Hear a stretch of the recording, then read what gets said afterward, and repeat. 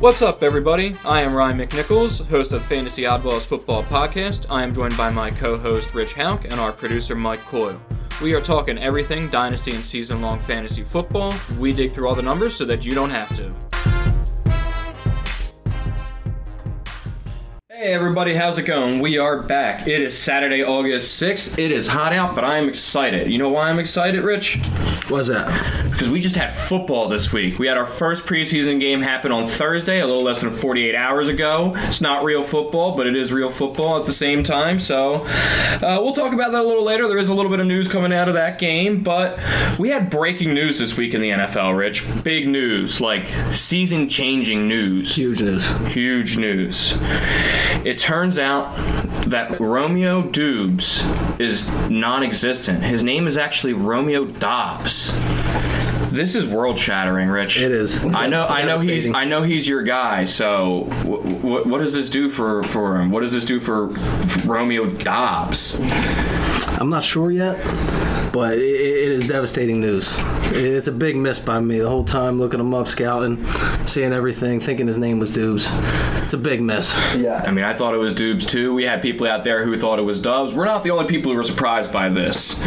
All right. Yeah, we're all earth-shattering stuff right there. So, we're joking around. Oh, really? We're joking around? Before we get to some actual serious news. So, there was big breaking news in the NFL this week. Rich, why don't you tell everybody what happened this week in the NFL? Yeah, so early Monday morning, we had the suspension announced for Deshaun Watson of 6 games, courtesy of Sue Robinson. That was announced there. There was some backlash on the internet. A lot of people were expecting more. A lot of people were upset. The NFL filed their appeal Thursday and appointed former New Jersey attorney Peter Harvey. He's going to oversee the case and give his ruling. Yeah. Also with that, Deshaun Watson did not receive a fine as part of this punishment either, so there was no fine levied against him by Sue Robinson either. So, well, Rich, I'll let you go first. What's your reaction to this? I was a little bit surprised by the 6 games initially, and then the more I thought about it, I was like, based on what they had done, their precedents they had set previously, it seemed about right. And I figured the NFL would file their appeal, and I kind of understood the NFL wanted more of a punishment, which is understandable, and figured they were going to file their appeal and let it play out. And I expect to see the indefinite suspension levied for him. What about you? You think he deserved more of a punishment? Absolutely. Okay. Absolutely. I'm just clarifying, because the way you said it was kind of like, it almost made it seem like you agreed with the 6-game issue there for a second. Not that I agreed, just based off what the NFL had done previously, it just kind of came to expect that they would levy that type of punishment. And, I expected it indefinite right away, but I think we're going to get it now through the appeal. So, yeah, I fully disagree with some of the things that Sue Robinson did. So there's a couple of parts of this that we can break down. So the first thing I want to talk about is a lot of the reaction from people about the appeal happening from the NFL. And essentially, like, I keep hearing people say it over and over again that, the NFL is still acting as judge, jury, and executioner in this case as they have been in the past. And that's not true in this situation.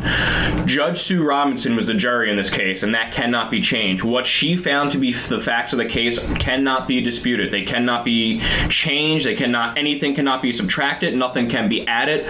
What she found as the facts of the case are the facts of the case, and any punishment has to be based off of that. So they can appeal her punishment, which they are doing, and then they're going to execute it. But Roger Goodell is not the jury in this situation because he didn't decide Watson's guilt or innocence. Sue Robinson did, and the problem for Deshaun Watson is she found him guilty on all counts. And then my final thing is, the problem is that there was 4 instances of him violating 3 different provisions of the Code of Conduct policy.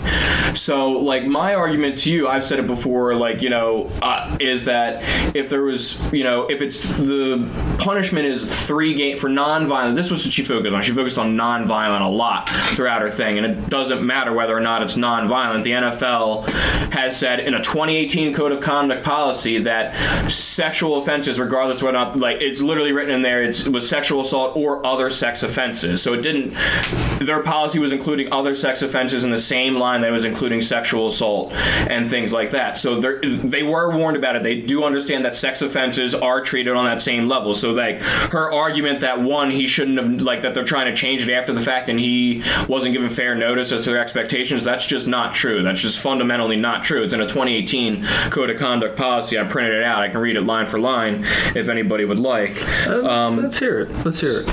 So I'm interested to hear. Let's check it out. So it's literally included. It says, this is, the Code of Conduct policy. Players convicted of a crime are subject to a disposition of a criminal proceeding as defined in the policy are subject to discipline, but even if the conduct does not result in criminal conviction, players found to have engaged in any of the following conduct will be subject to discipline. Prohibited conduct includes, but is not limited to, the following. So it's not limited to the stuff, but it's setting the guidelines. Actual or threatened physical violence against another person. I know there wasn't actual violence. I feel like the women in this case thought that there was threatened violence against them. Is that not something can we agree upon? So what they need to understand. Go through the list. Huh? Can you go through the whole thing? Yeah. Okay. So then after that, assault or physical violence against another person, including dating violence, domestic violence, child abuse, and other forms of family violence, assault and or battery, including sexual assault or other sex offenses. So again, right there in the first two things, they included assault and battery, sexual assault with other sex offenses, and in the first one it was actual or threatened physical violence. So that's two instances where they weren't distinguishing a difference between actual versus threatened violence or whether or not violence occurred. If this sort of situation happens, regardless of whether or not there was actual violence, they treated it as the same. It's written in the same line of text. Yeah, absolutely. I totally agree. I think we're all on the same page on that one. Violent or threatening behavior towards another employee or a third party in any workplace setting. It's another one. So what is this through? They're changing things after the fact to redefine what they mean. This is the 2018 Code of Conduct policy. This was before he did any of those things. This was before the massages started. So there's no reason he shouldn't have known that he wasn't allowed to do these things. So that's one thing I disagree with. He doesn't know not to do that stuff. I mean, right, her argument that, it's not spelled out word for word, like, that's just insane to me. Yeah. And then again, so do they need to add that now to the CBA? Like, right, we need to sexually assault massage therapists? Yeah, we need to go in and specifically tell everybody, like, what the specific, like, apparently, come on, apparently it is, like, that, be better, like, just be better. So, and then again, the problem is in all the other cases she references, it was maybe one or maybe two instances of something. Like, there were 4 violations in this case, or 4 instances in this case of 3 violations. That's 12 violations to me. 3-game suspension for a violation that's nonviolent. That says 36 games to me. Now, if you want to say, well, you can't say that because you violated 3, like, because all 3 violations came from one thing, you can't do 12. Okay, so let's look at it this way. That's 4 instances where he violated the Code of Conduct policy. Each one of those instances should warrant a 3-game suspension. That's a 12-game suspension.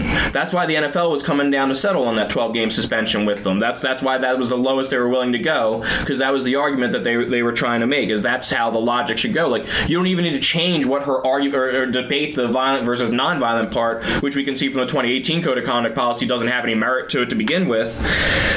So, like, that's just, it's just insane to me. I think he should be suspended. Very good point.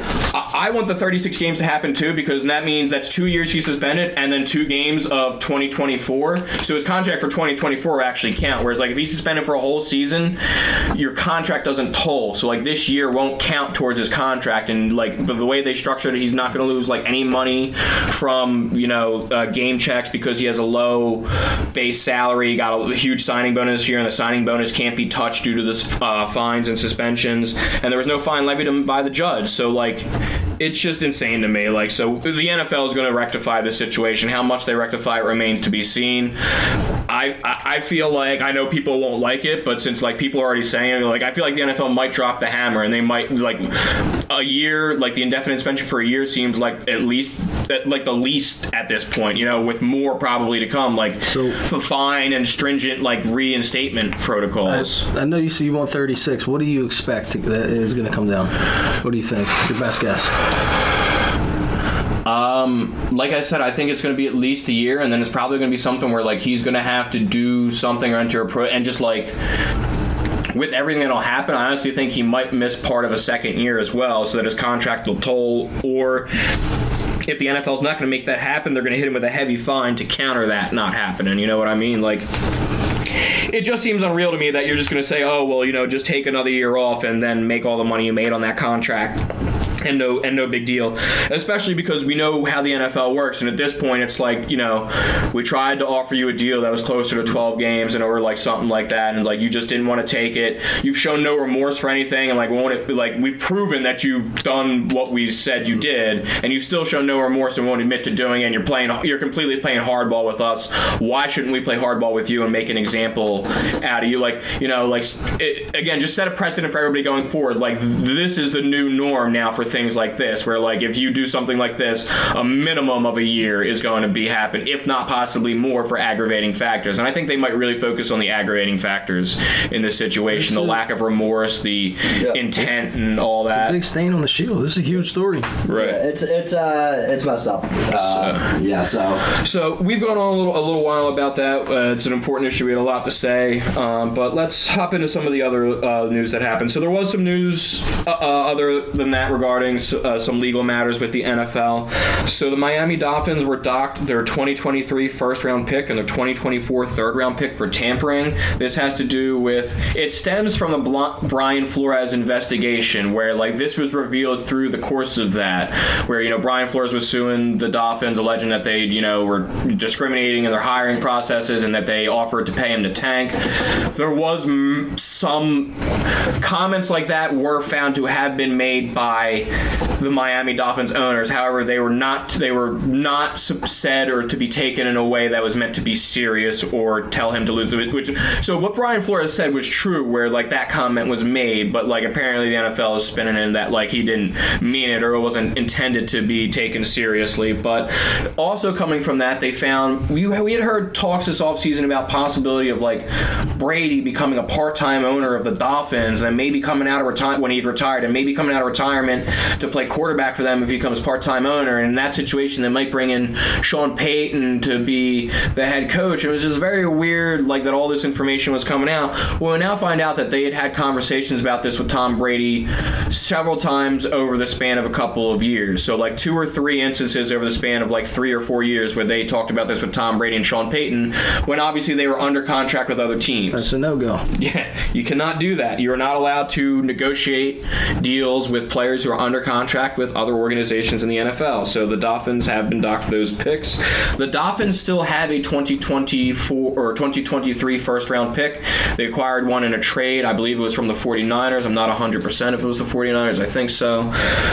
I think it was part of the trade to get Trey Lance. I'm not 100%, but they definitely have a second first-round pick, so they still have one. After that, some other legal matters. Marquise Brown, wide receiver, Arizona Cardinals, arrested for criminal speeding. Probably not much is going to happen from this, but we're going to mention it. Just, you never know. Maybe he might face a game suspension, maybe some team discipline. Who knows? I don't expect much. Yeah, I don't expect much. Alvin Kamara's hearing for assault was pushed back 2 months. This is actually a little concerning for me because it's now, this trial was supposed to start early August. They've now pushed it back. It's not starting until early October. We've seen the video. Alvin Kamara is going to get suspended for violating code of conduct policy and assaulting somebody. Whether or not there's criminal charges or anything. Who is this? Alvin Kamara. Okay. Remember, he assaulted the guy in the casino before the Pro Bowl? Mm-hmm. And I'm not even saying allegedly. There's a videotape. Yeah, this isn't even allegedly. Yeah. So he's going to be suspended. My concern is with the delay. I would rather him have been suspended for the first 6 games of the season and then come back and play the rest of the season, whereas now it looks like this might be lingering over the season for him, and then he might get suspended mid to late season with the way this might all go to resolve, because the trial begins in October. That doesn't necessarily mean it's ending early October. That could go on for a month, it could go on for 2 months, and then something happened, and now, it's early December, and Alvin Kamara is suspended. And that it's something to keep an eye on, how this unfolds with him. It's a risk factor you have to include, and we had talked about this. Alvin Kamara is also getting up there in age. Alvin Kamara is firmly outside the first round for me as far as redraft goes. I get the concern. It's a sticky situation. If you want to get involved in that, you got to understand the risk. I agree with you. I don't know if I take him in the first round.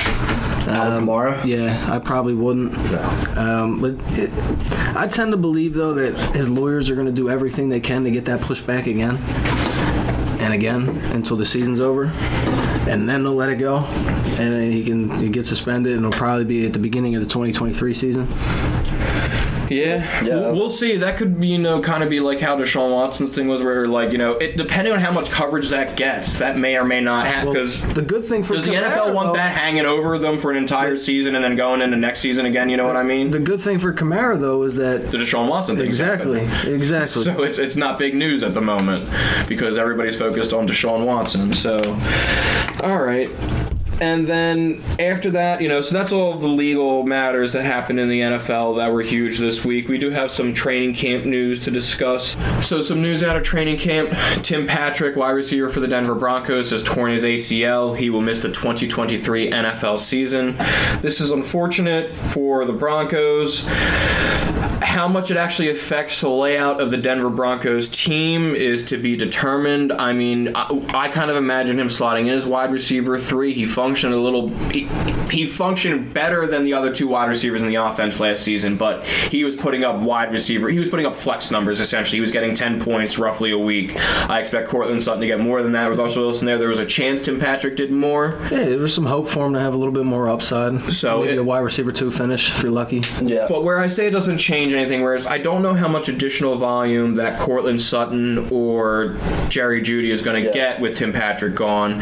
And I mean, so my two most logical options for this to affect are either Albert O or KJ Hamler. Exactly. Yeah. Does this change anything for you? Like, if in a redraft league, if you weren't drafting KJ Hamler before when Tim Patrick was there, are you doing it now? Is he nothing more than a late round flyer? Late round flyer. So like your last pick before you take a defense and a kicker, essentially. If he's there, yeah. So that's, I mean, I again, agree. It and doesn't then open up targets for the guys. Right. Does it make you take him and hope that like your little dude with speed, Russell Wilson, thinks he's like Tyler Lockett and chuck some deep balls again? Yeah, that's what you're hoping for. And will it happen? Probably not. But you're taking your shot. That's what those picks are for. Change your opinion about Albert O at all? Do you think maybe he'll see increased? I don't know what your opinion was on him before with Noah Fant out or all. I just don't know how much it really affects the. I don't know the trickle down effect is greatly other than you lose Tim Patrick, which is unfortunate. You might see a few more targets to running backs, a few more to the tight end, and then you look for one of those guys who were like on the Broncos depth chart, wide receiver 4, 5, and 6, like Hamler. I'm not sure who else is really under them, but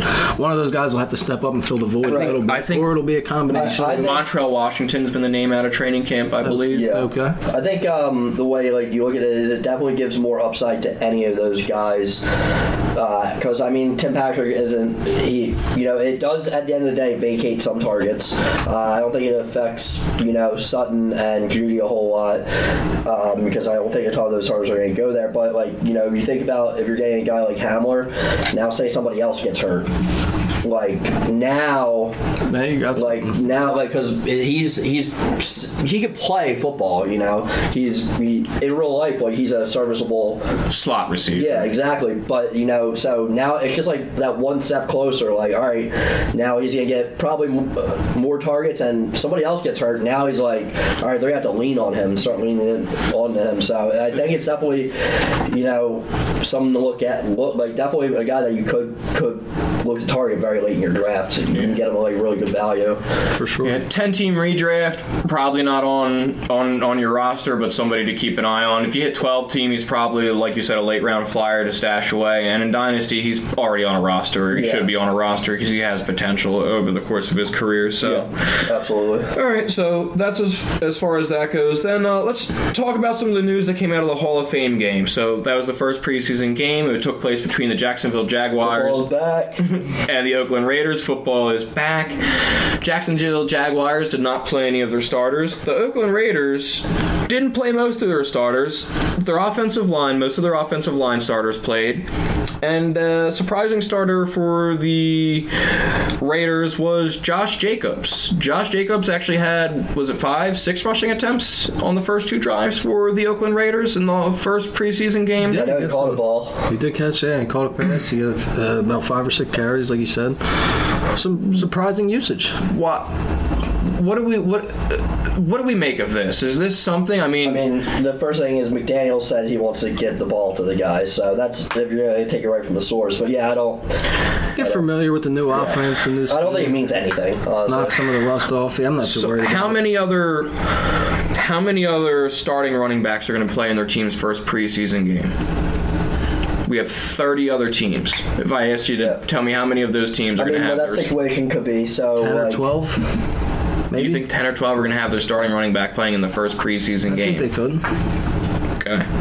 Are we looking at what, like the Houston Texans trying to figure out Damian Pierce and Marlon Mack? Like, okay. Yeah. But like this isn't two new guys competing for a spot. This is like a guy who's been there as the lead back. So let's say 7 to 10. Let's couple this with the fact that Josh Jacobs did not have his 5th-year option picked up by the Oakland Raiders, and then they drafted Zamir White in the draft with limited capital after trading away for Devontae Adams. So all of this news combined doesn't have you concerned at all about Josh Jacobs' potential future with this team. I think they're going to run him into the ground, bro. Contract here, dude. I don't know if Josh Jacobs is somebody who can be run into the ground. I feel like he falls into the ground on his own throughout. Like he like, no offense, but he is a guy that's missed 2 to 3 games, 2 or 4 games every season because of injuries. Every year. Yeah. So like he's not like, what are you gonna do if they try to give him 20 carries a game? How many games before he's out for 6 weeks? Yeah. That's something where you have to consider that again if you're going to take him, and he's not involved in the pass catching. So if you're giving him 20 carries a game, like realistically, so he's got to be averaging 5 yards a carry to get and then he's got to get 100 yards and a touchdown essentially on those 20 carries. He's got to average 5 yards a carry and get a touchdown, and that'll get you 16 points if they use him as a workhorse like that because he's not involved in the passing game. I'm just concerned about him. I'm usually concerned about Josh Jacobs because he's not involved in the passing game, but the fact that he's playing in the first preseason game, they have 4 preseason games by the way too because they played in the Hall of Fame game. Every other team has 3.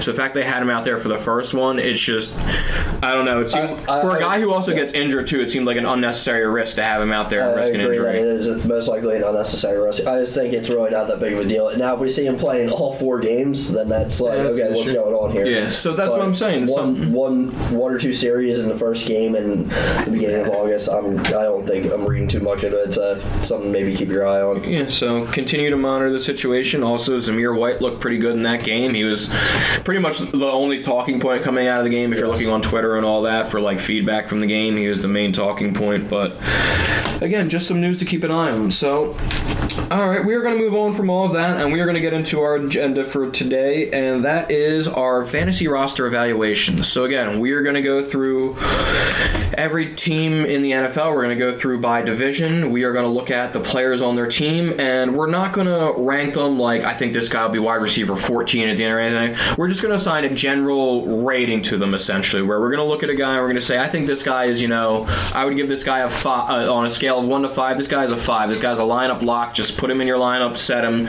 don't even think about it. Your Justin Jefferson, your Cooper Kupp, something like that.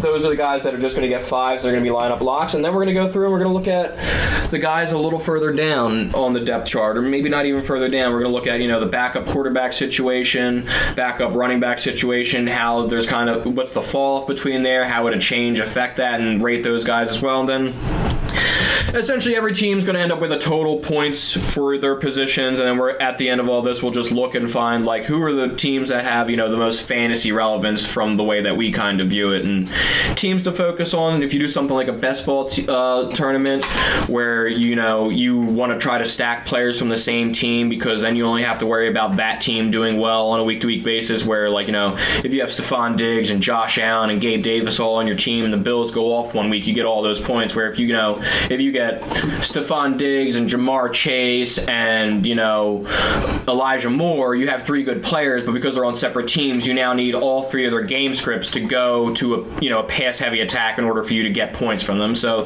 that's why stacking is popular in best ball. This will help a little bit with that kind of, but mainly it's to look at it from a season-long standpoint. Just kind of say like we're putting people in group houses. Where do we feel about these guys and things like that. So again, our scale's going from 1 to 5. 5 is going to be lineup lock. Just don't even think about it. Put him out there if he's playing. Don't question it. 4 is going to be a weekly starter. This is a guy who is not necessarily like a Justin Jefferson or Jamar Chase, but kind of a guy that pretty much you're starting on a weekly basis unless he has a bad matchup. So, who's a good example? Somebody, I guess, maybe like a Mike Evans, who you're probably starting on a week-to-week basis. You may have a wide receiver to compete with him, but the weeks that he's playing Marshawn Lattimore, historically, you don't want to start Mike Evans when he's playing Marshawn Lattimore because he locks him down. So you want to find somebody else to fill in for him. So it's not the top 5 guy at the position, not top 5 or 10 at the position, I guess, is where we're giving the 4 at. We're kind of guys that we feel could,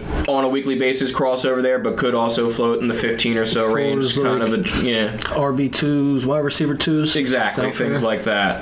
As far as fantasy production, not on their team. And then 3 is, this guy is a flex pay. Keep him on there as, like a bye week fill-in for somebody. Russell Gage would be a good example. If you have Mike, or, not if you have Mike Evans, because Russell Gage isn't going to fill in on his bye week. They're on the same team. But Russell Gage would be an example of a flex play guy who, if you need him to fill in for your wide receiver 2 on the week that he has a bye, he can still get you, 12 or so points without throwing things off. Or guys, you got a good matchup one week, you want to start them. Yeah. Like they're playing the Cowboys week 1. Chris Godwin may or may not be available. That's what Tim Patrick used to be. Yes, exactly. Tim Patrick was a 3 every year. Yeah. Then we have 2, which is essentially a bench stash. These are guys that you're hoping could emerge into that flex play role you want. So I guess maybe some rookies, things like that. Romeo Dobbs, yep. George Pickens, who's getting a lot of buzz out of camp, and with the situation with Chase Claypool, looks like he could emerge as a target on that offense potentially. Guys like that, guys who you shouldn't draft expecting to start or to fill in with you on a weekly basis, but who have that potential to break out or become a weekly starter for you is essentially what the 2 is. Kenneth Walker's another example. Kenneth Walker's at least a 3-star, man. I might give him a 3 as well. I was thinking, but flex for now. This is something we got to see how training camp plays out and whether or not Rashad Penny's actually the starter or not. Because if it's one of those things where they're declaring Rashad Penny the starter, then I might. Let's get down both.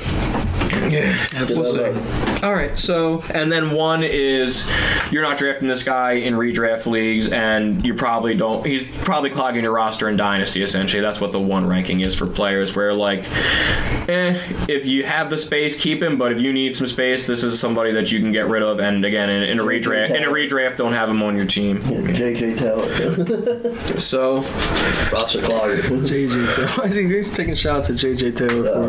No, he's been on my team since the startup, and he's just catching strays. I think he's been on and off my team 4 times already.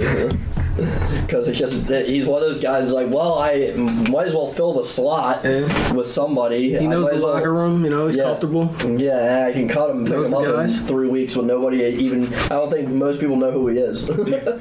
So that's exactly what the 1 rating is for. Yeah. Okay. So we are going to start with the AFC North. We have the information for some of those guys last year, and we have right now the depth chart based off of what ESPN had the depth chart listed as the beginning of training camp. So we're going to start with a team that should be pretty fantasy relevant, and that was the AFC champs Cincinnati Bengals. I think we can get through this team rather quickly. Yeah, this one should be pretty easy. So let's start with Joe Burrow. Joe Burrow, I think we both agree, is a 5. I understand an argument for a 4. I could see it. He's hovering in that quarterback 8 to 12 range, I would say. So there's a possibility in certain leagues, depending on how you view him. If it's a 10-team league, he might go with quarterback 11 or 12 and be somebody's second quarterback. He could also, go as 11 or 12 and still be somebody's first quarterback because somebody else double-dipped elsewhere. So I would imagine if you have Joe Burrow, you probably you draft him to be your starter on a weekly basis, and you only you would have had to draft 2 good quarterbacks early if he's going as your second quarterback. Essentially, I agree. He's a 5. Like you said though, I would listen to an argument if he said he was a weekly starter. Okay. Jamar Chase, 5. Lineup lock. Lock him in. Okay. T. Higgins. Lock him in. I like lock him in. I don't know. You guys want to make an argument for a weekly starter? I think there's an argument to be made that he's a 4, but I think for purposes right now, he's a 5. I really like him for this season. Yeah. I'm grading him. I like him going forward, too, of Dynasty. Everybody loves Jamar Chase, and I just feel like T. Higgins might be just slightly undervalued. Like, you look at the back half, he dealt with some injuries in the beginning of the season last year, and you look at his back half, production-wise, he was putting up some numbers. Look at weeks 12 through 16, with the dud in there being week 15. Went over 100 yards every game. Yeah. I just want to keep in mind that week he had a dud. That wasn't specific to him. Jamar Chase also had a dud in week 15. I can't remember what that game was, but something was going on there because Jamar Chase had 1.3 fantasy points that week, and T. Higgins had 4.3. So they combined for, less. Burrow went 15 for 22 for 157. Yeah, so that was, I can't remember what game that was, but pulling it up right now. That was not a good game for them. So, yeah, like you said, I mean, here's the thing. T. Higgins, wide receiver 13 last year. That's after being the beginning of the season. He missed 2 games. Missed 2 games and took a little bit of time to get adjusted, and then he lit it up. And I don't know how you look at his numbers, what he did, and you're like, how do you not want to start him every week? In the games that they played together, so if you exclude 2 games where he was injured, he actually out-targeted Jamar Chase. And this is something where, I don't want to sound like I'm down on Jamar Chase. Jamar Chase was highly efficient last year. He was getting 3 catches for 100 yards and 2 touchdowns and things like that. And so there might be some regression, some touchdown regression from Chase that goes to Higgins. I'm not moving Higgins ahead of Chase, but I think I'm not moving. I can't move Higgins any further than where he finished last year as a top 13, and he has the potential to finish as a top 10. I wouldn't be surprised if they both finished as wide receiver ones. I really wouldn't. Both in the side of the top 12, top 10. Would not be surprised. Me neither. So, yeah, I mean that. So we'll go with a 5 for Higgins as well. He's Tyler Boyd had the most catches that week, where both. What's his name? Yeah, he had 5 catches for 96 yards and a touchdown. Yeah. So, again, I don't remember who were they playing that week. They played against the Broncos. I just had the game highlights on. It looked like it was a normal day. It was in Denver. Sertain put the clamps on him. It was in December, so I mean, it could have been really cold. December in Denver. Yeah, but nothing. Just a bad game, looks like. Pat Sertain put the shackles on him, locked him down. Yeah. Just one of those dud games that a team has through the season that can happen to anybody. And Barrow seemed to not have a great day. I mean, he made 15 for 22 is good, but that was That was probably like a 20-17 game. It was 15-10. There you go. Yeah. Okay. So anyway, all right. So then let's go on. Next wide receiver is Tyler Boyd. Flex. That's what I was thinking as well. 3.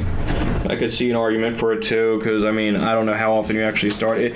The thing would be, I don't know which weeks I would start Tyler Boyd, you know what I mean, absent an injury to one of the other 2 guys. So I could see an argument for it too, but let's go 3. And then wide receiver 4, Mike Thomas. Does Mike Thomas have any value? Yeah. 1. I was going to say, this isn't I can't imagine that Tyler, who? Mike Thomas? Who is that? Not Michael Thomas, Mike Thomas. Yeah, exactly. He's their wide receiver 4. Again, if something happens to Higgins or Chase, Tyler Boyd is there. If something happens to Tyler Boyd, I don't think he's getting enough value to, be kind of a substitute. You need essentially 2 of the top wide receivers to go down for him to have some sort of value, and then I would put him at maybe 3 at best. So he's a 1. So that's the wide receivers. Move on to tight ends. They acquired Hayden Hurst this offseason after having C.J. Uzomah last year. C.J. Uzomah was a tight end. He was a tight end in the 8 to 12 range last year. It can't hurt to have a piece of the offense, but I'm not comfortable with Hayden Hurst being my starting wide receiver. He's definitely not a 5.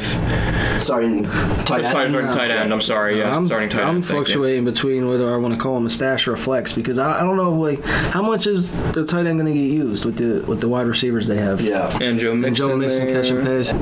Yeah, I'd call him a 2. This is a wait and see, because that's fair. With the tight end position as well, I'm not drafting him to be my starter right now, I don't think that I'm drafting him to be a second tight end for me if something happens. You know what I mean? He can sit on waivers and I'll claim him, and if somebody else does put him on their team to stash him, I'm not upset that I'm missing out, because again, even what Uzomah did last year wasn't consistent, runaway production. We can take a look at 26 receptions last year for 221 and 3 touchdowns for Hayden Hurst. Yeah, and C.J. Uzomah on the Bengals, he had 49 catches catches last year for 493 yards and 5 touchdowns. He had 3 games.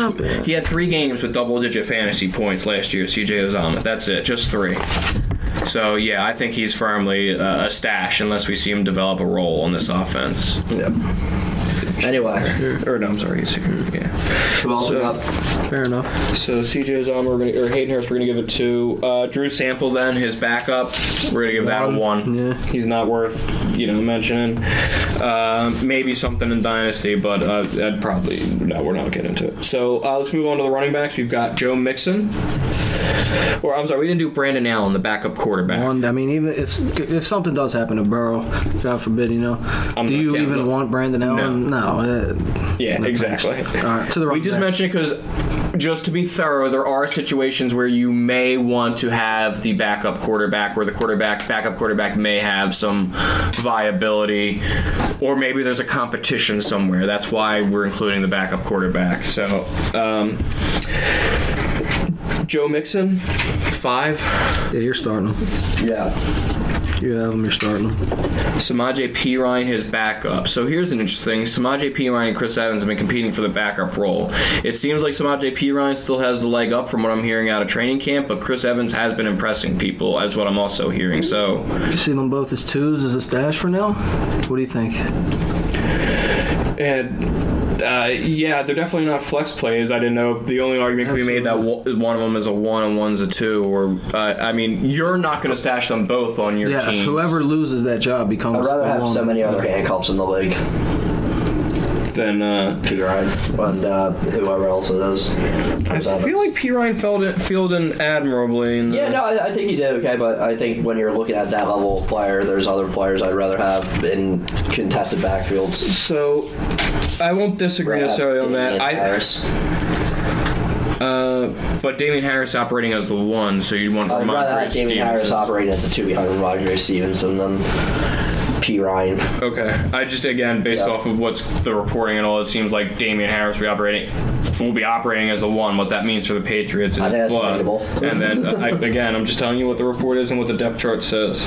I'm not saying that that's how it's going to go throughout the course of the season, but again, that's something where that's more of a competition between between the starting role, though. Right. This is the competition in the backup, which is why I might be more inclined to do a 2 and a 1 situation, because you're not going to stash both these guys on there. So which guy would you kind of stash, or are they both kind of the same thing? So Perine, because in my opinion, I'll give a 2 to Perine, and Chris Evans is something to watch. But again, in a 10 or 12 team redraft league, I don't know that if I'm drafting right now, I'm not using a roster spot on him at this moment. I think I could pick him up if something happens in training camp. And again, Perine filled in admirably, but he wasn't necessarily Joe Mixon. I mean, in the games he filled in, he had 11 rushing attempts both times.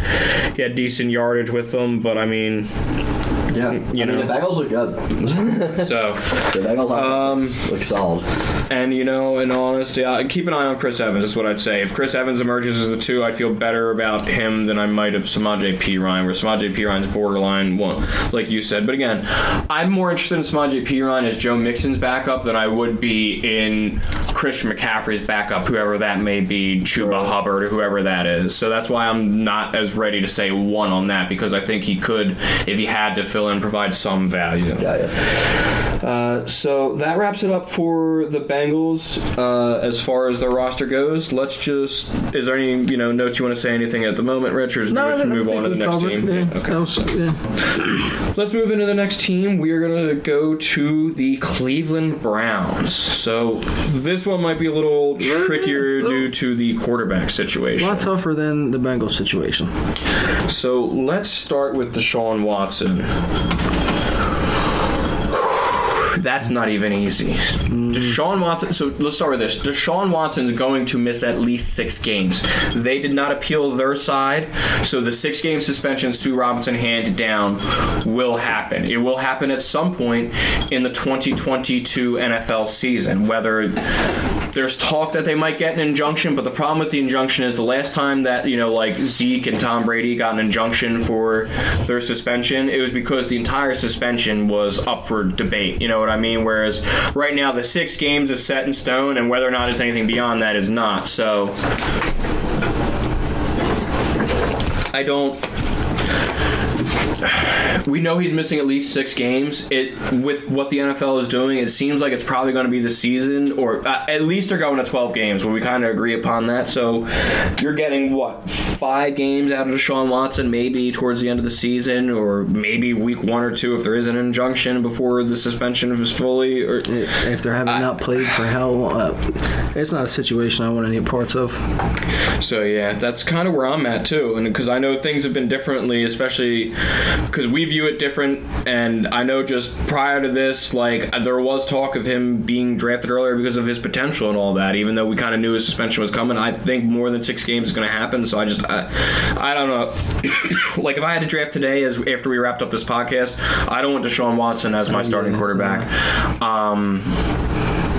It's debatable whether or not you want to stash him on your bench in case something happens, but you'd probably essentially be holding on to him for, 12 games before you're able to use him? Is that the best use of a roster spot? Probably not. If you want to call it a stash, I won't argue with you. If you want to call it a 1, I'm cool with it. I'm going to call it a 1 for me. I just, personally, too, I just don't know how much I want to do. Like you said, even if he comes back, he will have not played football for well over a year, going on close to, what it'll be, depending on how suspension is, almost 2 years since he's played an NFL game. Like, what are we expecting on a team that is also supposed to be very run-heavy as well? Now, I know you traded all that and signed for him and this, that, and the other thing, but the bottom line is your top receivers right now are Amari Cooper, Donovan Peoples-Jones, David Bell, and Anthony Schwartz, so I don't know that you want to throw the ball 50 times a game either, necessarily. So I'm going to go with a 1 for Watson. Do you disagree? Or No, I'm going to say it was cool if you wanted to say he was a stash or, something you didn't want anything to do with it. I'm on board with you. Does Jacoby Brissett have any value to you, knowing that, he's going to play at least 6 games? Even, let's say Deshaun Watson suspended for the full season, Jacoby Brissett's going to start all 17 games for them. No. Are you starting Jacoby Brissett? I mean, if you're in a super flex league, you might have to. But if we're talking just a straight 1 quarterback league, no, I don't want to. There's 27 other quarterback situations I think I'd take over. So we'll go with a 1 for that, right? Yeah, like we look at every team's starter, and Jacoby Brissett's the starter for the. How many teams do we go through before we get to him as the guy we want? Like, I might be more inclined to invest in like Sam Darnold or Baker Mayfield, either one of those guys who could, even though we don't know who's going to be the starter. We think Baker Mayfield's going to be, but like again, even if we're saying Baker Mayfield's the starter, I'd be more inclined to maybe grab Sam Darnold because he could actually grab that job and have some sort of production. Whereas I don't really have any confidence in Jacoby Brissett to light it up between the way the offense is designed and the pass catchers that they have. So speaking of the pass catchers, let's get into that. They traded for Amari Cooper this offseason. They traded peanuts to get him. We've talked about that before. He is currently listed to operate as a wide receiver 1. However, he is entering that late part of his career where there's a train wreck waiting to happen. Yeah, this is tough because if Watson was playing, I think you have to have him as a lock. Yeah, me too. But this is such a train wreck waiting to happen. Fall age plus questionable QB. Oh, buddy, man, if I'm playing Dynasty right now, I'm worried. This is my problem is Amari Cooper's on Dallas Cowboys last season, who were the number 1 offense because they put up the most yards in the NFL. They're a pretty high scoring offense as well, supposedly, because they had some games that kind of skew their scoring. Amari Cooper was not even a wide receiver 2 last year on a pass heavy team with Dak Prescott at quarterback, and now he goes to the Cleveland Browns, where again, even if Deshaun Watson was starting full season, you got the drop off age. He wasn't productive last year. He was traded for next to nothing, and it's a run heavy team. If I'm starting, I wouldn't be comfortable. I'm definitely, even with Deshaun Watson as a starter, I'm not comfortable with him as my wide receiver 1. Is what I'm saying. So at most, he's a 4 for me, and probably a 3 is what I was looking at. Okay. So let me tell you why I think it's a little bit different than it is the opportunities. Like you said, you named the wide receivers when we started. Who was he really competing with? Like, I just feel like he's going to get fed. But again, in a pass-heavy offense last year, where his only real competition was C.D. Lamb because Michael Gallup went down with an injury. He went down towards the end of the year. He didn't produce much throughout the course. Dalton Schultz had a good season. I'm not comfortable with him as my wide receiver one if Deshaun Watson was the full season. Luckily, Deshaun Watson's not even the starter for the full season, so we can not really spend too much time arguing about the hypothetical. We're like an old man yelling in the cloud right now. Yeah. Kinda, yeah. But I kind of want to get my opinions about some of that out there too. Is that I wouldn't have felt good about the number one wide receiver for the Browns this season, even Deshaun Watson was starting for the full season, because of who the options are. Yeah, and I don't want him as my wide receiver one, but I'd be comfortable with him starting him every week. So Deshaun Watson is missing at least 6 games. We think it'll probably be at least 12. Yeah, so this was under our hypothetical that Deshaun was playing. Right, no, that's why I'm switching us back to the reality of the situation. Change gears. The reality is minimum of 6 games. Deshaun Watson's gone probably at least 12. So where's Amari Cooper at now if Jacoby Brissett's throwing passes to him for half the season? Flex, maybe. Yeah. I don't know. You can't feel comfortable starting him every week. No, I imagine there's probably some weeks where there's a good matchup where he eats. Well, yeah, you'll have to evaluate the situation after like 2 weeks. That's what I'm saying. So that's where he's hovering in between that 3. Am I stashing him to count on him to fill in for a guy who's missing, or am I stashing him on my bench to see how things unfold through the season? That's the difference, like, to me, between the 3 and the 2.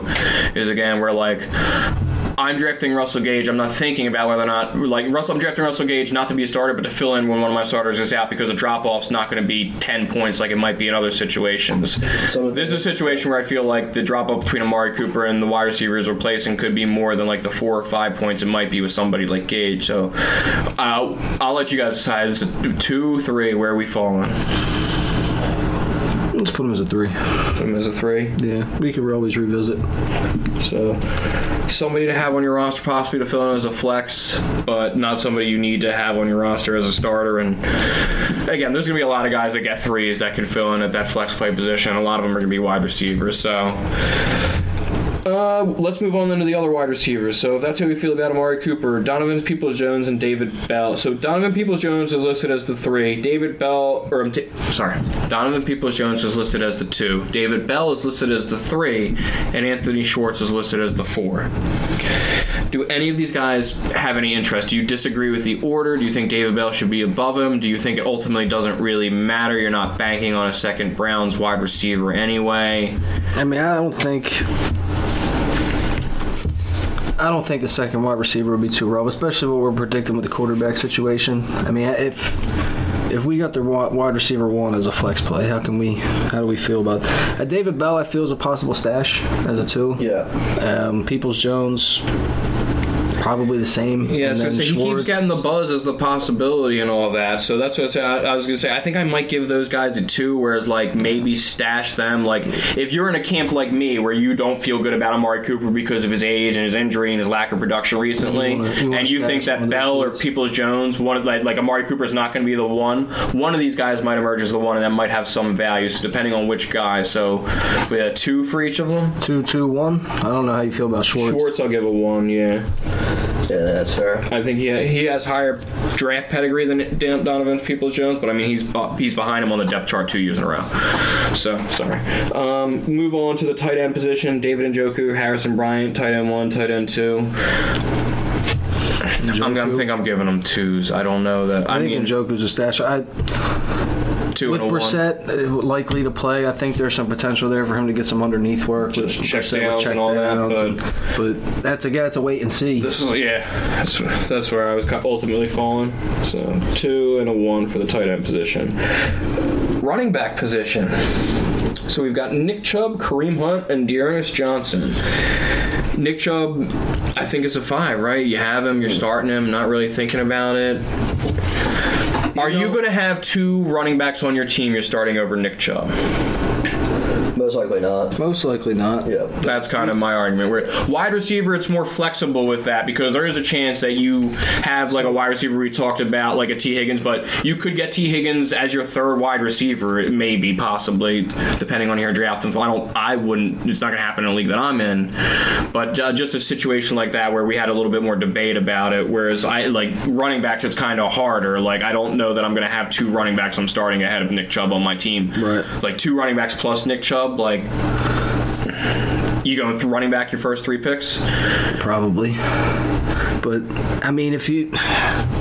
Weekly starter, I could see an argument for it. I mean, we're down on the offense as a whole, it looks like. I mean, with the I was down more on the passing part of the offense. So if we're... Say that comes to fruition, or the run game not looking at more stacked boxes, more keying in on stopping Nick Chubb in the run game, killing the play action. Mm-hmm. Yeah. That's what happened to him last year, though, as well. You know what I mean? And yeah. So I guess, like, if you want to say all that and couple it with the fact that, I think Nick Chubb is another one of those guys that has their history of missing 1 or 2 games a season due to some lower body injuries, right? Can we change the rules and call him a 4.5? Yeah, that's what it feels like. That's fun. We're splitting hairs. Yeah, we'll call him a 5. Yeah. Call him a 5. If you have Nick Chubb, you should be starting Nick Chubb. If I don't know if he's making it. Maybe he makes it to the 3rd round, but again, you would have to go running back, and running back all 3 picks in order to get that. And other people have valued wide receivers more. So I think it's a very rare circumstance that you have 2 running backs you're starting over Nick Chubb while having Nick Chubb. So Kareem Hunt's a different sort of beast. He's the backup. We've seen him fill in admirably for him. He does have some standalone value though, outside of being a handcuff. He sure does. So I like him as a flex. What about you?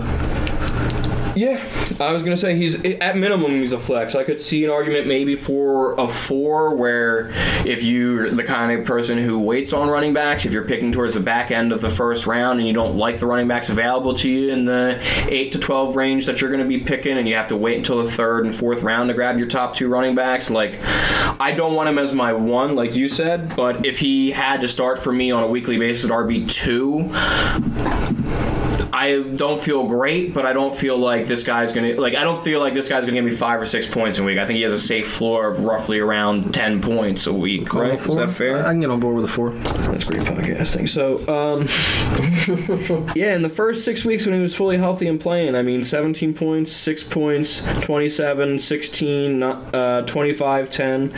So, and I believe Nick Chubb was playing in most of those games. I think Nick Chubb might have missed 2 of those games at some point, but... Nick Chubb missed 6 and 7. He missed week 6, so only 1 game that he missed that overlapped, and then Kareem Hunt got hurt as well in week 7. So week 6 is the only week he missed that he played, and that was actually his 2nd worst week. He only got 10.8 points, so I believe he got banged up towards the end of that as well. So even when Nick Chubb was there, he's kind of got the pass catching value. So again, I think ideally he's operating as your flex, but he could if you need to be an RB2. So do you want 3 or 4? And I feel like I keep forcing you one way. No, you decide. I think I picked the last one with the wide receivers. Schwartz is a 1, I think. So with Hunt, we'll go with a 3. 3? Okay. We'll go with he's a flex play. If you have to use him as your RB2, though, it's not the worst situation in the world. Upside. Yeah. Especially because if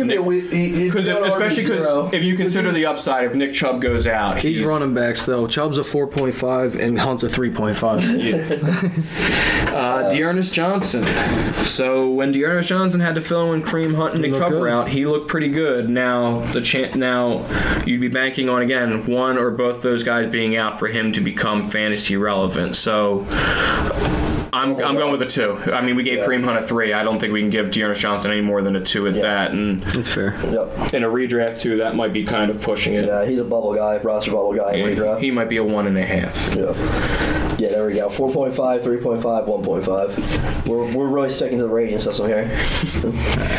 This is the fluid show. We make the rules. The rating system can be whatever we want it to be. We can go to a 1/4 of a point. We can go to a 1/10 of a point if you guys want. Right. All right. So are we actually counting? I was kidding. Are we actually counting them as 4.5? No, I didn't put. No, I'm not putting. It doesn't matter. It's just for. Keep our maths simple, man.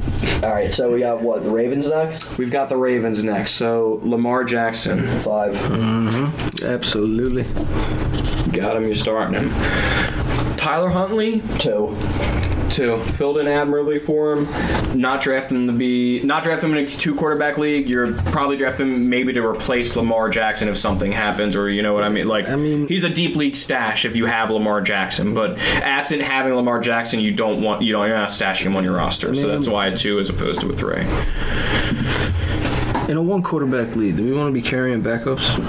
No, I mean he's a 1 if I'm not carrying him a redraft almost ever. So you want to give him a 1? Yeah, I want to give him a 1. Yeah, 1. That's fine. He filled in admirably. Don't get me wrong. I was just saying if it was a deep, there's 31 other quarterbacks. If it was a 12-14 team league. And you have Lamar Jackson, maybe you want Tyler Huntley as insurance. Okay. But that was a very specific situation that I laid out there, so I have no problem saying 1 because absent that situation. Fair enough. So J.K. Dobbins and Gus Edwards at running back. Mike Davis is listed as the 3. So there's a couple things to dissect. Yes, there's a lot. Who's the RB1? There's speculation Dobbins might not be ready. They're saying Gus Edwards won't be ready. If they were all healthy, this is the correct order. Yeah, for Dobbins, sure. Gus Edwards. But we don't know they're all healthy. Yeah. J.K. Dobbins looks like he has a shot to play week 1. It seems like at this point Gus Edwards will not be available for week 1. Yeah. How much longer he misses is up for debate. But I think if we're at this point and they're saying that he's probably not ready for week 1, I think we can expect him to miss the first month of the season, probably close to it. Gus Edwards is what I would be projecting. If in the beginning of August you tell me you don't think 4 weeks from now that he could be ready for week 1, then I don't know. Ways away. He has some weeks after that to recover. It's probably a 5 to 6 recovery line, and then you want to get him in practice for a week and see how he is. I would imagine he's missing about 3 games or so. I think it's just going, for me, it's Dobbins as a 4, Edwards is a 3, and Mike Davis is a 2. But that's such a hard spot. The debate with Dobbins is 4 versus 3. Are you comfortable with Dobbins being in your lineup on a weekly basis? If you draft him to be your RB2. If you take the injury aside, if he's healthy, I'm absolutely comfortable. Yeah. So if it comes out that he's all good to go and let's go week 1, sure, he's a weekly starter. Okay.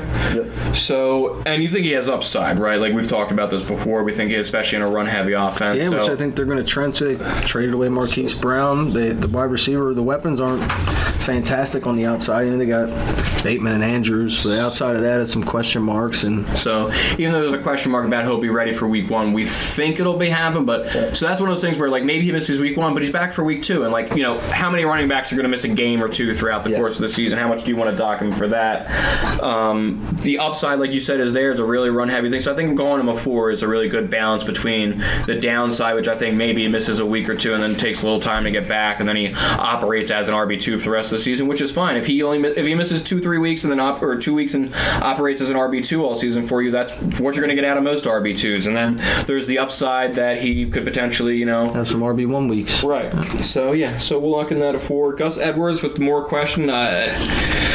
Stash, I think, right? I can't draft him to be a flex play if I think he's missing the first 3 to 4. 2. You're hoping maybe he returns value in the back half of the season? Right. And at that point, I think other people have questions too with the health, where there will be other people that I think he should be available on waivers for you to pick up, is the kind of the trade-off I make there with some of those guys where if I think this guy can make it to waivers then. Mike Davis. Interesting thing that I'm kind of thinking about with him is that he holds no value, I think, as after week 2 or 3. But very low value. But honestly, maybe a guy to take a stab at the very end of your draft, especially depending on your redraft timing. If it's still very questionable about the other 2 running backs, you just take Mike Davis for week 1 with one of your last picks if you can. I think that I agree with the 2 rating, whereas not even so much later, but if I had to draft as soon as this podcast was over, there is a very real chance that Gus Edwards is out for 3 to 4 weeks. Yep. This is a team that has used running back by committee before, and with the possibility J.K. Dobbins may or not be banged up, maybe they give there's a bigger split in the workload to start the season. So like you said, he has some value at the start. So he's a stash. He would be a stash and like use him for the first 5 weeks. I think he's a great RB0 type target late. Yeah, like, get you through for a couple. Yeah, of weeks. exactly. Where you're kind of like in that like I'm gonna stream the guy that's hot, like run the hot hand if I can get him off waivers, you know. Yeah. Okay. Anyway, let's move on to the pass catchers here. This should be a pretty quick one. So Rashad Bateman. somewhere between a 3 and a 4 for me, but Yeah. I lean more towards 3 myself. yeah, I think I could find flex player. Yeah, I think I could find 20, 25 other wide receivers that I could I think be more comfortable. assessment. So that'll tell you pretty much what to expect for the rest of the wide receivers, who are currently listed as wide receiver 2, Devin Duvernay, wide receiver 3, James Prochet, and then wide receiver 4, Tylan Wallace. I think we can just go ahead and give them all ones. Is there any debate here for anybody? I give Prochet a 2. Reports coming out of camp are that he looks like he's probably going to be the second wide receiver. Okay. I don't know how valuable that'll be, but it's a deeper league. Maybe he's worth a little something. Last pick type guy. Yeah. For you, like you said, like a 14 or 16 team league. I'll go with the 2 again. I just don't know that if I was drafting it today, if I'm using a roster spade on James Prochet, who might be the Ravens wide receiver 2. That's a good point. Let's call him a 1. Fair enough. You go overrule. I overruled a couple. Overruled. It's not overruling. This is a democratic process. Sorry, not tight ends. No, tight ends. Yeah, we gave all the wide receivers a 1, except for Hector Rashad Bateman. Mark Andrews, 5. Nick Boyle. I don't know that he has any value filling in behind him. Yeah. They got a couple rookie tight ends. Yeah, I was going to say they drafted some rookies. That was something we debated. We have Likely, and then what was it? Otten? No, not Kadon's Kohler. Charlie Kohler. There you go. But yeah. So then this is one of those things to debate. Would you put one of them in here instead of Boyle? Possibly Likely over Boyle. He's been impressing. I don't know if that means he's going to... Nick Boyle was not their 2 last year. I believe their 2 last year was Josh Oliver. A lot more to be excited about with. But even still, he's probably... If you're asking who's Josh Oliver, that's a great question. But like the point you made earlier, I don't know if I'm using a roster spot on him right now if we were to draft right after this podcast. He's been impressing a little bit more for the dynasty stuff. On this list. Gotcha. Huh? I love the next name we have on this list. I'm so glad we get to talk about this guy. Just to recap right there, Andrews is a 5. Whatever tight end you want to put in as the second tight end for the Ravens, they're a 1. They're not worth stashing at the moment. They have no standalone value. Only maybe if Mark Andrews goes down would you want to consider them. And at that point, I think they might shift to actually using your wide receivers more, because you're looking at 2 rookies and a new guy on the team in Nick Boyle. They get a little creative with Devin Duvernay back there when necessary, it seems like. Yeah. More gadget role, though, yes. Yeah. So then on to what Mike is looking forward to. We're going to talk about the Pittsburgh Steelers. And we're going to start off with who is currently listed as QB1, and that is Mitchell Trubisky. So obviously the big debate here is we have Mitchell Trubisky, who was brought in and signed by the Pittsburgh Steelers, and we also have Kenny Pickett, who was drafted in the first round this year by the Pittsburgh Steelers. He's 3rd on the depth chart Pittsburgh released. I know that Mason Rudolph's listed as 2 on our depth chart. Do you honestly think that Mason Rudolph is beating out both these guys to start for the Steelers this season? Crazier things have happened.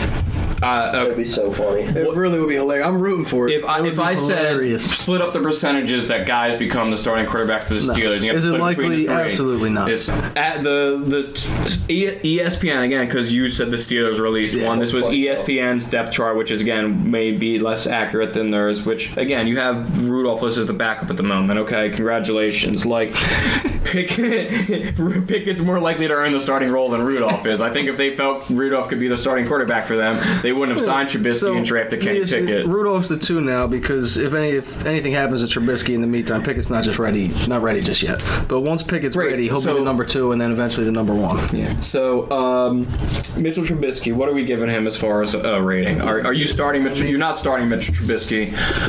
Reports out of training camp is he's not doing well. Are you again? He's a 1, dude. He's a 1. Yeah. The only way you can debate that he's a 2 is that if they start off hot. Yeah, 1 QB, he's a 1, and in Superflex, I mean, he may have a little something there. Yeah, but we don't need to spend too much. It's a poor offensive line, and I know the offenses tend to have been productive, but QBs are trash. The backup quarterback. How do we feel about the Steelers' backup quarterback? Yeah, I'm not worried about that. Yeah, last season, Big Ben had what 3, 5. Big Ben had 8 games where he had double-digit fantasy points last season, which means he had, he missed a game, so he had 8 games where he didn't hit double-digit, and that was Big Ben. And so I know Mitch has more athletically. I would think that Big Ben still had more up top, and as far as between the years goes, I agree with you with a 1. I'm not back up. I'm not putting it. I'm not stashing one. There's other quarterbacks. I'd rather stash Trevor Lawrence or something like that. 1,000 other quarterbacks, dude. All right, let's just move on. Sorry, I didn't mean to put Trubisky out there with J.J. Taylor. Let's move on from this. Are we stashing Kenny Pickett by any chance? Are you in a 2 quarterback league or a super flex where? Sure, I could see the logic behind it. Maybe you would, but in a 1 quarterback, no. You're going to show me first.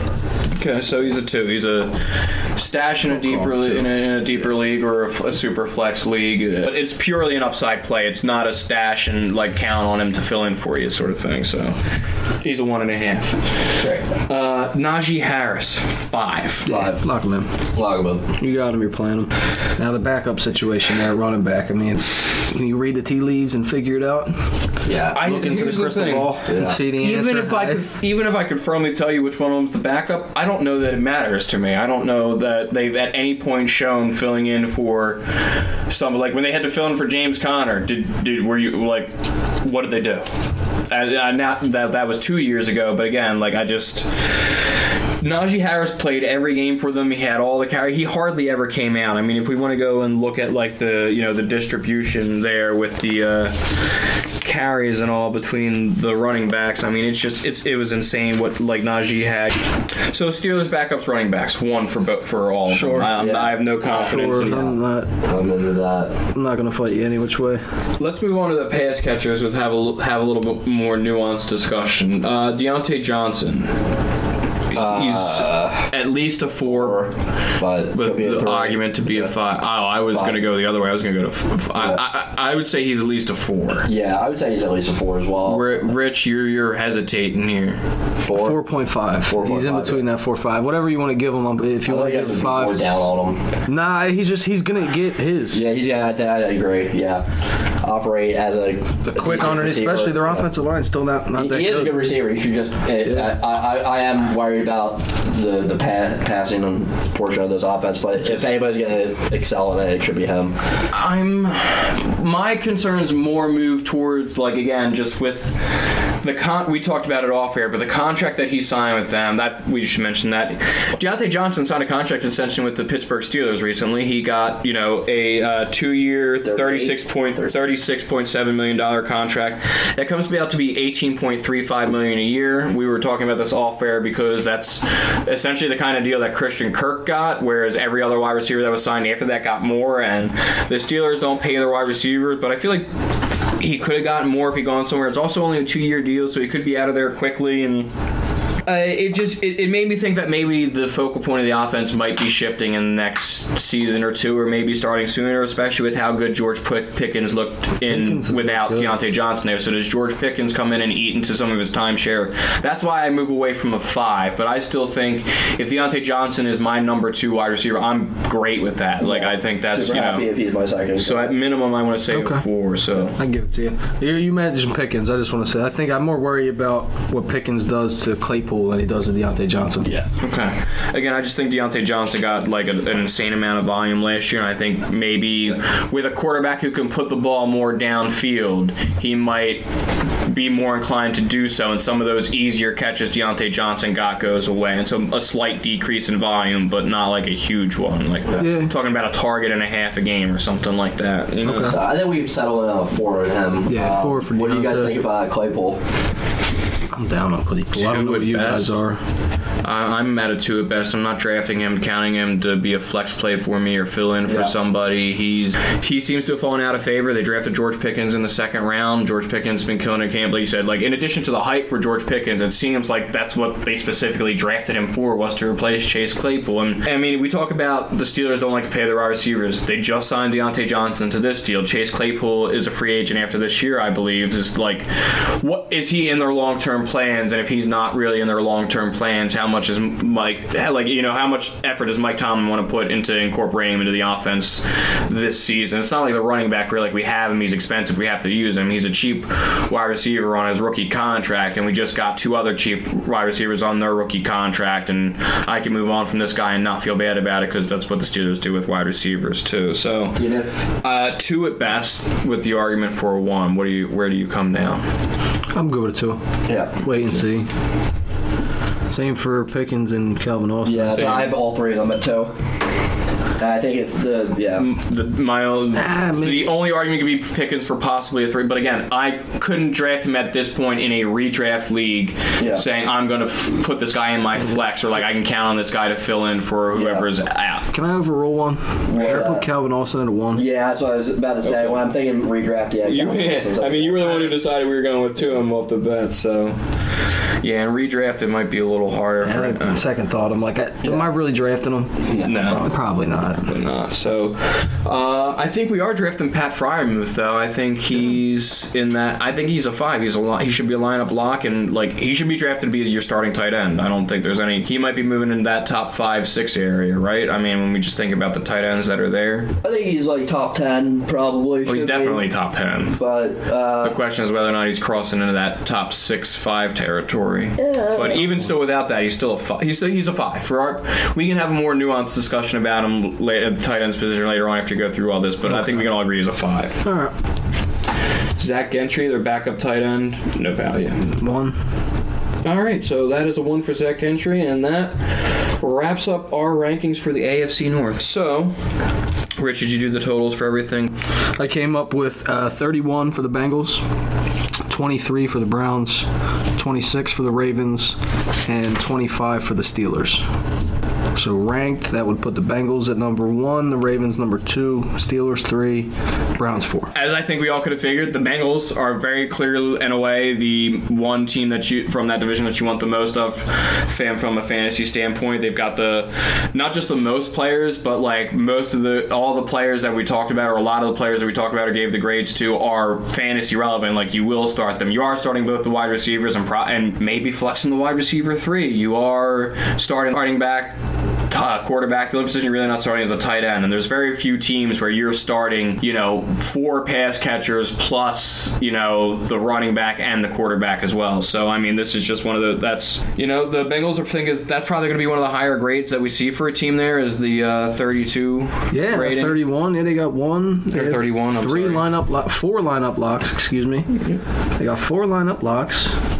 And then a flex play, and this also too has to do with the team doesn't have as much variability as they do with like some of the other teams. So again, some of our questions with the Browns are Deshaun Watson, the suspension, and the Steelers now have Kenny Pickett and Mitch Trubisky competing for a role, and so it adds more question marks, which is why we're less certain to say 5s for people on that team, or you're giving them higher grades like we might for that. So that's something to keep in mind as well. Is just overall offense might be more productive. You want to lean towards those offenses. Offenses with more continuity and more clarity are teams that you want to focus on. So that was the whole kind of point of this. Also, it helps us kind of sort out for when we start ranking people, like us personally actually going through and ranking all the players ourselves. But I think that's going to be wrapping it all up for today. Is there anything else? Let's say. Again, we're going to go through and we're going to do all the divisions and we're going to go through everything. And as we go through and do that, we'll update with more camp news and stuff like that. And then as things change, if we hear things about teams we already talked about, we won't necessarily mention on air, but we'll go back and we'll adjust